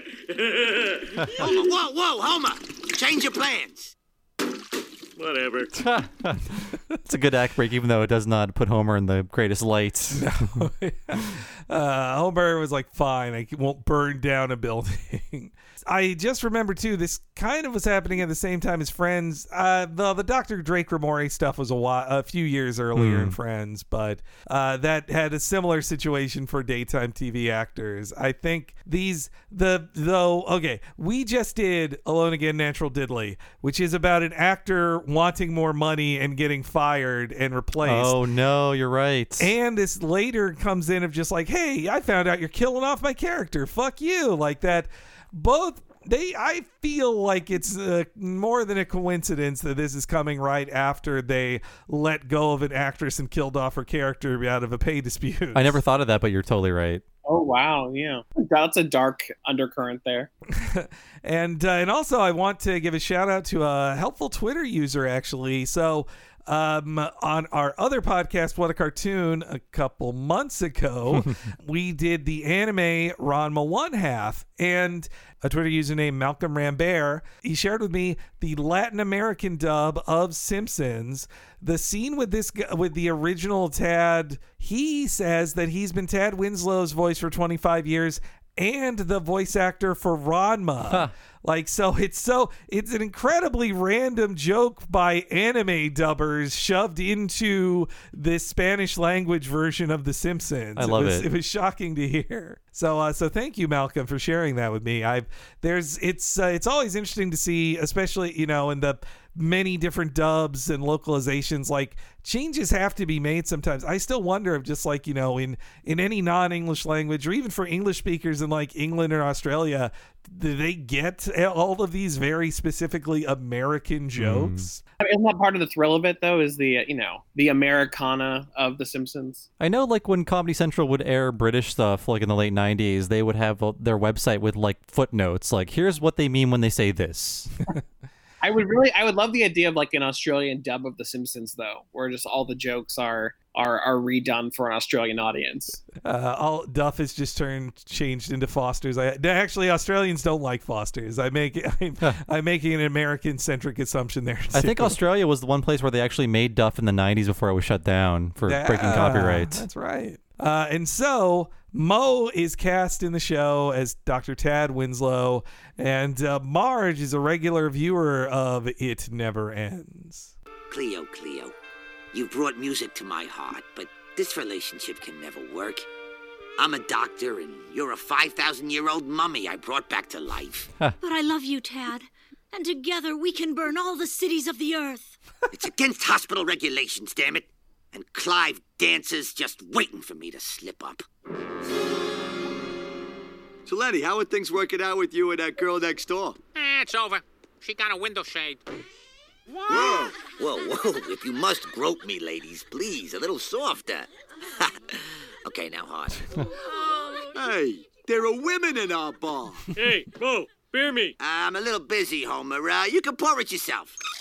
And that's where Homer just relaxedly like starts breathing beer, basically. Looks pretty nice. That's a very vaudeville joke to the woman you're seeing. She got a window shade, but though at the core of the joke is that Lenny is stalking a woman. But, it's a classic joke that maybe hasn't aged super well. And I also love that Clive Dancer is literally watching him at all times. Oh, that's a hilarious drawing. That's great. But yes, it only hit me on this viewing that when he calls her Cleo, he means she is the mummy of Cleopatra reborn. Again, it's got to be a Passions reference, right? I think you're right. And also they said that the drawings of the people in the opening, that's from character designer Joe Wack. It's just straight up his drawings on screen. That's great. So, yeah, I know. Like the initial like thing you see is a parody of Days of Our Lives, like the hourglass. Instead of an hourglass on the beach, it's a grandfather clock on the beach, yes. Which is funny. I like that. And I love the statement of "it never ends" because these shows are seemingly endless. Though I'm shocked that Mo can even run his bar because soap opera filming seems very time consuming. Yeah, I mean, I'm impressed that he is juggling those two jobs, which he wouldn't really need to do if he had a soap opera, salary. I guess they're underpaying the actors, so perhaps he has to keep the bar. As Homer, then they cut to Homer and Mo running lines together in his dressing room, which I love that Homer and Mo were very comfortable with Homer being turned on by this performance. And you only care about your ear, nose, and throat pavilion. And then Mo describes having acting heartworms, basically, that when Homer says, yeah, our dog had that. Then comes on the commentary, I love how they're just fully open of like, there's like 5 arched things that have to happen for the rest of this episode for it to work, starting with the top secret envelope that is clearly labeled that it's a bunch of spoilers. But that's when Mo finds out some bad news. I didn't bring you back to life so you could make a fool of me at the club. You don't love me. The only thing you love is your ear, nose, and throat pavilion. I've dedicated my life to diseases in the head holes. But the one hole I've never been able to fix is the one in my soul. That was amazing, Mo. I'm actually a little turned on. Yeah, hey, I got a gift. As a child, I was bitten by the acting bug. Then it burrowed under my skin and laid eggs in my heart. Now those eggs are hatching, and the feeling is indescribable. I know what you mean. Our dog had that. Looks like my character gets back together with that evil Contessa. The one with the amulet? Precisely. Then I get in a skydiving accident and have to be rushed to the graveyard. They're killing off Dr. Tad Winslow. But let me see that. Interior coroner's office. Close up on Dr. Winslow's mangled corpse. Coroner, let's get that brain out and weighed and call it a day. Yep. That does sound kind of bad. Well, if they're gonna stomp on my dreams, the least I can do is go out in a blaze of sour grapes. I love that thing that is makes no sense. Rush to the graveyard. When you imagine it as like lines on a page. Yeah. Like, close up. How are they going to get that on TV? Close up on mangled corpse. Let's get that brain out. When I was watching this again, I was surprised because I thought I remembered how the character died, and then or was supposed to die in this sequence, and then I realized I was thinking about Friends. And how Dr. Drake Ramore dies falling down an elevator shaft. That's great. I love that that bit where he falls down the elevator shaft and they have to be clear, like, no, he definitely died. Though I think in a later episode he gets to come back and then Drake Ramore lived. Yes, my friend's knowledge is rusty at this point. I had to look up the death just to make sure I was thinking of the right thing, and I learned that Joe Lieberman complained about that Friends episode because there was a whole talk about condoms. Wow, right. It's where there's only one condom in the house, and Rachel or Courtney Cox, Monica, who will be the one to use it, and they're kind of arguing over it. Well, Joe Lieberman was appalled, just so you guys know. That episode, but I mean, it's just like, just do oral and hand stuff then. If they come on, it's not they treat it like, oh, the night's over. No, using the condom, but figure it out. Right? Yeah, come on. But yeah, that Drake Ramore thing too. I always wondered if that was like an internal joke in the show because he gets killed off because his actor, he was bragging that he writes all of his lines, and I wonder if it was like actually a writer on the show was mad at one of the actors saying like, "Oh, he improvises a lot, actually." For the sake of me and our listeners, what the hell are you talking about? Oh, sorry. on Friends, the character, Joey's on the soap opera, and he is killed off after doing an interview in which he claims that he writes the lines for his character. Okay. Yeah, they. I think he comes by in a body. No, I'm thinking of a different joke from Friends. And the body bag joke is when he thinks he's going to be on Homicide: Life on the Streets, but then a body bag walks by and he's like, "Oh, that's me." I'm awakening so many Friends memories here, with none of the homophobic jokes, and I had deleted that from my memory. But yeah, so Mo decides he's gonna burn every bridge on his way out. He's going to be just a total asshole about it. Though actually, when you know the twist at the end here, why is a dream sequence describing in detail like a corpse being cut up by the coroner? It's a nightmare, I think. Sure. Okay. Yeah. I can go with that. That's fine. It's much easier for me to suspend disbelief about that than Homer and Moe's revenge plan, which I have real trouble with. I think we're gonna burn down the building. Well, not that. I mean the what they actually end up doing, which requires them to be filming the soap opera live.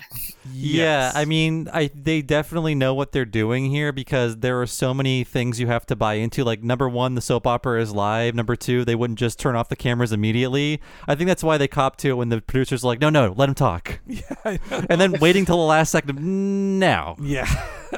Apparently Larry Doyle based this on like Tootsie because there's a similar thing in Tootsie. I haven't seen it apparently, but apparently there's like a big confession on the air, and it's allowed to play. No one's just like, okay, turn this off. This is dangerous. We can't let this happen. At least on Lisa the Simpson, they have a line of saying like, "No, don't. I'm trying to get fired." Exactly. That is very funny. But also, again, with a horny episode like this one, they cut to Mo in a hot tub with a woman who is seemingly topless. Yeah. Like, there's so much boobs in this episode.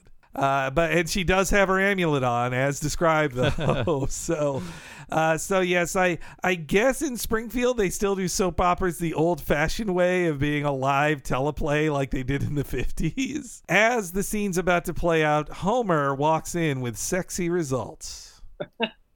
Dr. Winslow! Why, who are you? I am an angel from the future. Angel? What the f***? Should I cut him off? No. Let's see where this is going. And what do you have to tell us, oh angel of the future? You're going to die in a skydiving accident. How tragic. Tell me more. Gabriella's baby shower will be invaded by terrorists with sexy results. Ooh, that's unexpected. What else? Well, Sister Bernadette will leave the convent and start a softball team with sexy results. What's Dad doing on the show? Who cares? He's dishing out the dirt. And only then do we find out that Professor Galloway's half-sister is plotting to take over International Perfume and Wine. He just gave away a year's worth of storylines. Cut him off now. I love Marge underlining sexy results twice. It's so great. It's a fun but also very strange joke that the guy says fudge and they bleep it. Yeah, I always enjoyed that. Yeah, I never caught that till today. They leave just enough in that you can tell it's fudge at the end, like is there, but okay. I've said before many times, like, I think this should be a meme, but I think Homer coming in as the angel who spoils everything. I think that could totally be a meme. Like, Homer the spoiler angel in a tweet spoils movies or whatever. We at least need to cop, with sexy results. We need to steal that. Yes, yeah, with sexy. His look to the camera as he says, with sexy results. And I mean, Homer's outfit is also crazy, but Homer is a crazy sitcom character in this sequence here too. And another very insider joke I didn't realize until listening to the commentary the first time was that the different types of paper and what that means in movie. I think this was the first joke about script pages being in different colors I'd heard before. Which is usually not about a dream sequence, but it works in this context. Yeah, usually, as they explained on the commentary, you start with white paper in a script, and if you do rewrites, the rewritten pages are then on like pink page. Yeah. And if you keep doing rewrites, there's more and more colors. And they say on the commentary, if you get to Goldenrod, you've done quite a lot of rewrites. But yeah, the only thing I can remember before this hearing about like scripts on different pages was like in interviews about the X-Files movie, they said, oh, these are printed on unxeroxable paper, like red text on red paper, so you can't spoil everything kind of thing. I think Scream talked a lot about how they couldn't be spoiled, I recall. I think the Simpsons movie was like that too. Oh yeah. Though they rewrote that so many times that even when I read spoilers, they're like, oh, Erin Brockovich is in the Simpsons movie. It's like, no, she is not. Oh no, what could have been? Yes, we get, I thought I said that once Lindsay Naegle was fully established earlier in this season that there were never other cousins of Lindsay Naegle, but this is a cousin of Lindsay Naegle. Definitely, yeah. She's more of a producer than an executive, but she serves the same role, like the very cynical businesswoman. They really were not into cynical businesswomen who represented power in movie and television structure back then. Let's take them down. I mean, they're mad at guys who are executives in this season too, but there's something specific about the energy they give to Lindsay Naegle as a note-giving woman, I think. But yes, the Mo finds out he is fired. Yes! What the hell are you doing? Sticking it to you for killing off my character. Yeah! Whoa! You idiot. Dr. Winslow was only going to die in a dream. What? Pink pages always mean a dream. I thought Dreams was on Goldenrod. No, Goldenrod is for coma fantasies. I see. So, what time tomorrow? Escort these men out. Now. Get your hands off me. Get off! I don't need your stinking show anyway. With a mug like this, I can get on any soap in Springfield. And then the accident happened. I forgot that it just fell on his head. It's a great drawing. Which should decapitate a man, I would think, or at least break his neck. But hey, we're in a cartoon world here. I definitely recall in my first viewing of this at 17, thinking like, looking at the clock and going, wait, there's really not a lot of time left. Is Mo keeping this face? Like, once he said that he was leaving and slammed the door, that's when I realized, like, all right, okay, the face is going away too. He's not just losing the job. And we get a reference to the classic Buster Keaton gag, except this time he does not die. There isn't a window hole in it. It just crushes his face, which should have just mangled his face. It's a weird line they put in there, like, oh, they told me I'm not supposed to put any pressure on it, which I guess is how it reverts, is if you... Right.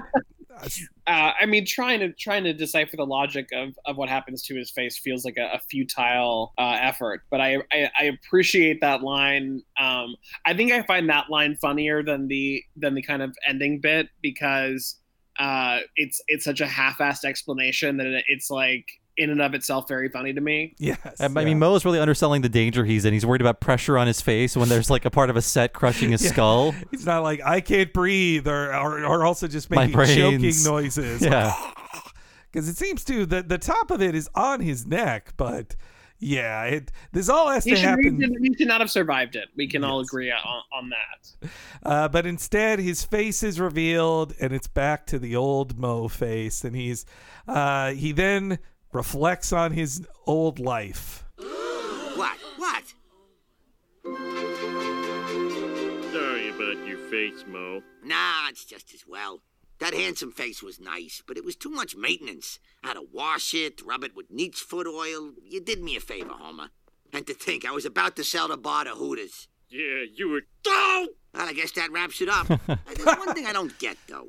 When my face was crushed, why did it go back to my old face? I mean, shouldn't it have turned into some kind of third face that was different?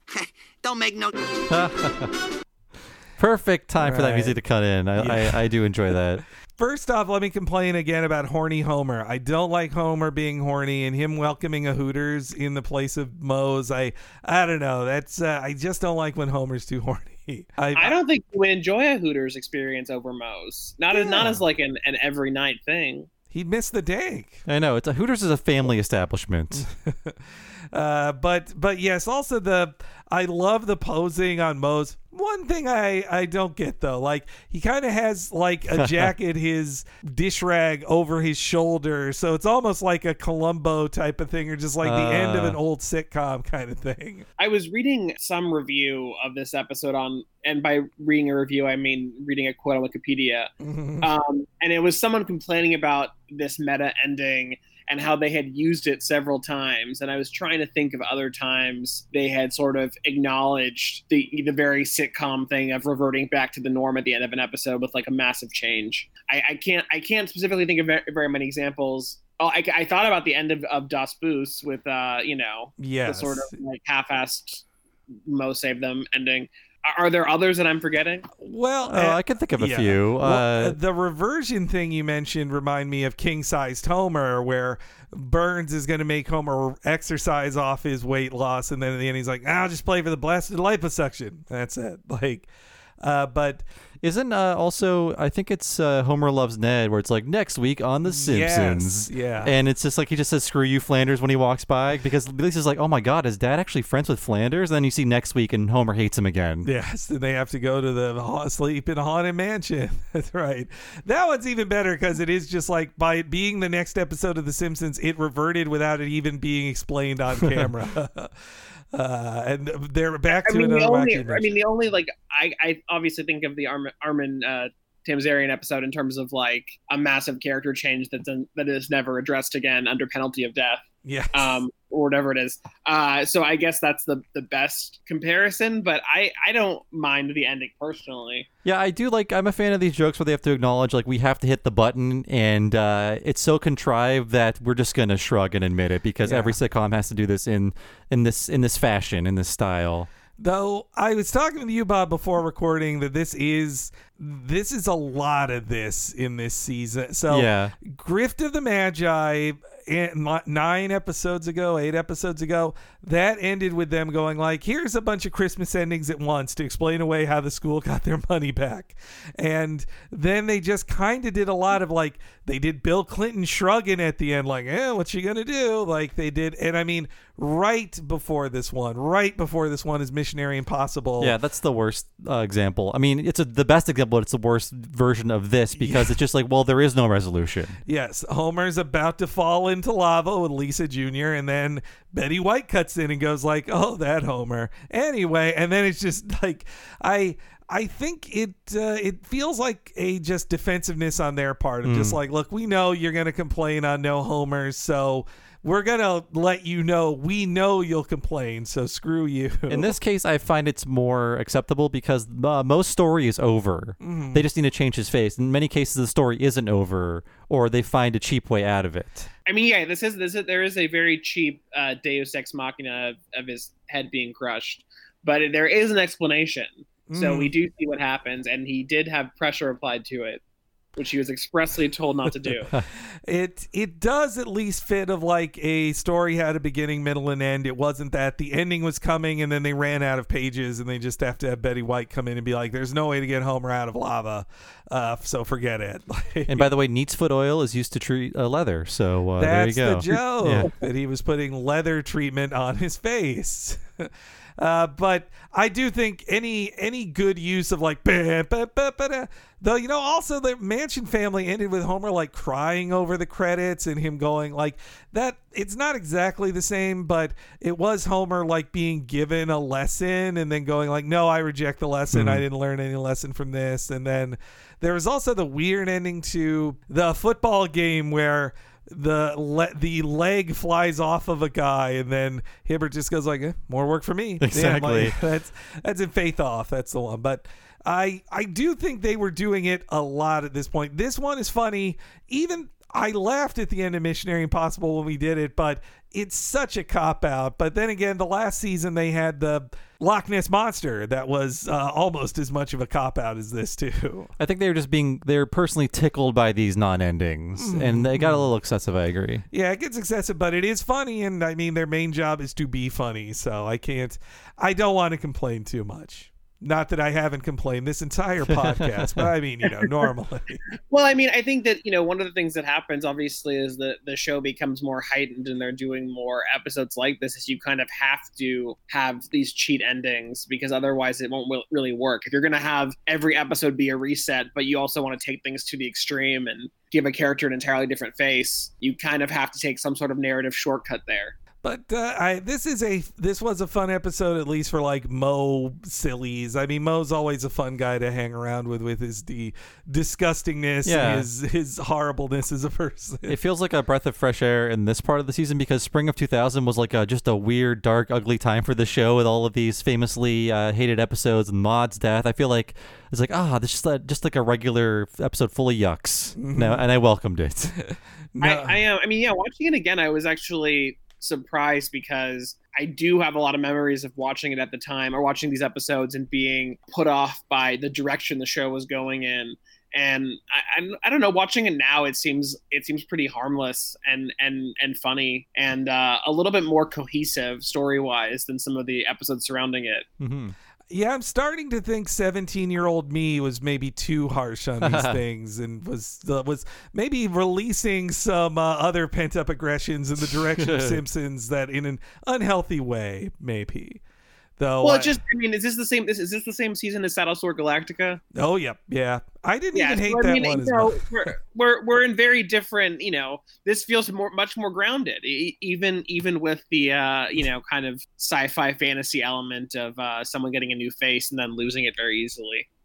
Yeah, and there's no Kid Rock in this one, so that's a positive too. I feel like I said it before on this podcast, but there are more important things to be mad about now. But I think up until a certain point in time, like being mad at a TV show could be part of your personality. Like, I hate Family Guy, and I'm going to talk about it all the damn time. I was one of those people, and with Simpsons as well. So I'm glad we've moved past that as a culture.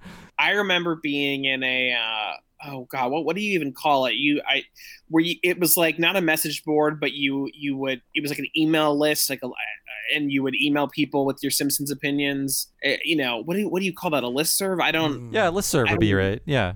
This was like this was early, I don't know, must have been around this time. And I remember writing a really sad post about how I wanted to understand why the show had changed and why I didn't like as much as I used to. And I remember someone writing back and just saying, Mike Scully. Yeah. That's who you blamed then. Yeah. I was part of the community back then, reading all TV Simpsons, the news group, and just every day was just calling out different writers' names. Like, who do we hate this week? I agree that, somewhat revisiting these episodes, I enjoy them a lot more than I remember at the time. I think a lot of that is the nostalgia of it, but also kind of taking in the context of how far the show, has gone and how much it's changed since then, that there's something kind of like, as wacky as this was, it's like relatively down to earth. I agree, yeah. I'll be back for season 24 and have plenty of the show. We will still be doing it then. For sure. Yes. Yeah.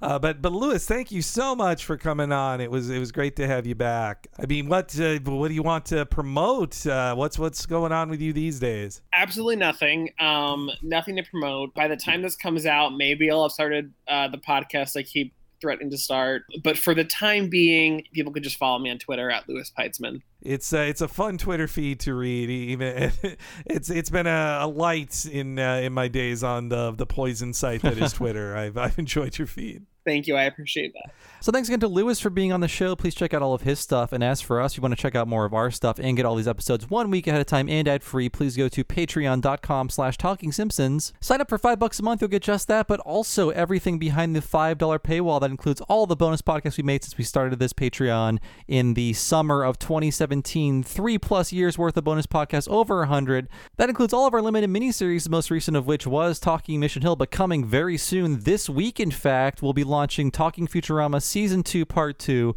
wrapping up the rest of Talking Futurama Season 2 using the Talking Simpsons treatment that's only on the Patreon, and then you can get the rest of the episodes if you sign up for $5 a month at patreon.com/TalkingSimpsons. And Henry can tell everyone what's happening at the $10 level, one extra long podcast once a month only for patrons of that level or higher. Yes, Bob's talking about the What a Cartoon Movie podcast. All of the $5 bonuses you get if you sign up at $10 a month, and you get the monthly What a Cartoon Movie podcast where we cover a different animated feature film each month.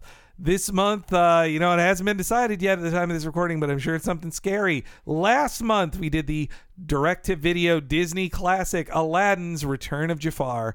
And there is a giant back catalog of them. If you sign up now, over 100 hours of additional premium podcasts you can only hear if you are a $10 and up subscriber at patreon.com/TalkingSimpsons. So please consider signing up right now. So I've been one of your hosts, Bob Mackey. You can find me on Twitter as Bob Servo. My other podcast, by the way, is Retronauts. It's a classic gaming podcast about old video games. Find that wherever you find podcasts, or go to patreon.com/Retronauts. Sign up there for 2 exclusive episodes every month at patreon.com/RetronautsHenry. How about you? Why, you can follow me, Henry Gilbert, on Twitter at HENEREYG. At the time you're listening to this, I'm sure I'm having a lot of stuff to say on Twitter. Boy, oh boy. But also, if you're following somebody on Twitter, aside from HENEREYG, you should be following at Talk Simpsons Pod. At Talk Simpsons Pod. That is the official Twitter account of this podcast and our sister podcast, What a Cartoon. Anytime new stuff goes live, either on the free feed, on Patreon, or any cool stuff that's going on in our world, you will stay informed if you follow at Talk Simpsons Pod on Twitter. So please consider doing that if you haven't today. Thank you so much for listening, folks. We'll see you next time for Bart to the Future, and we'll see you then.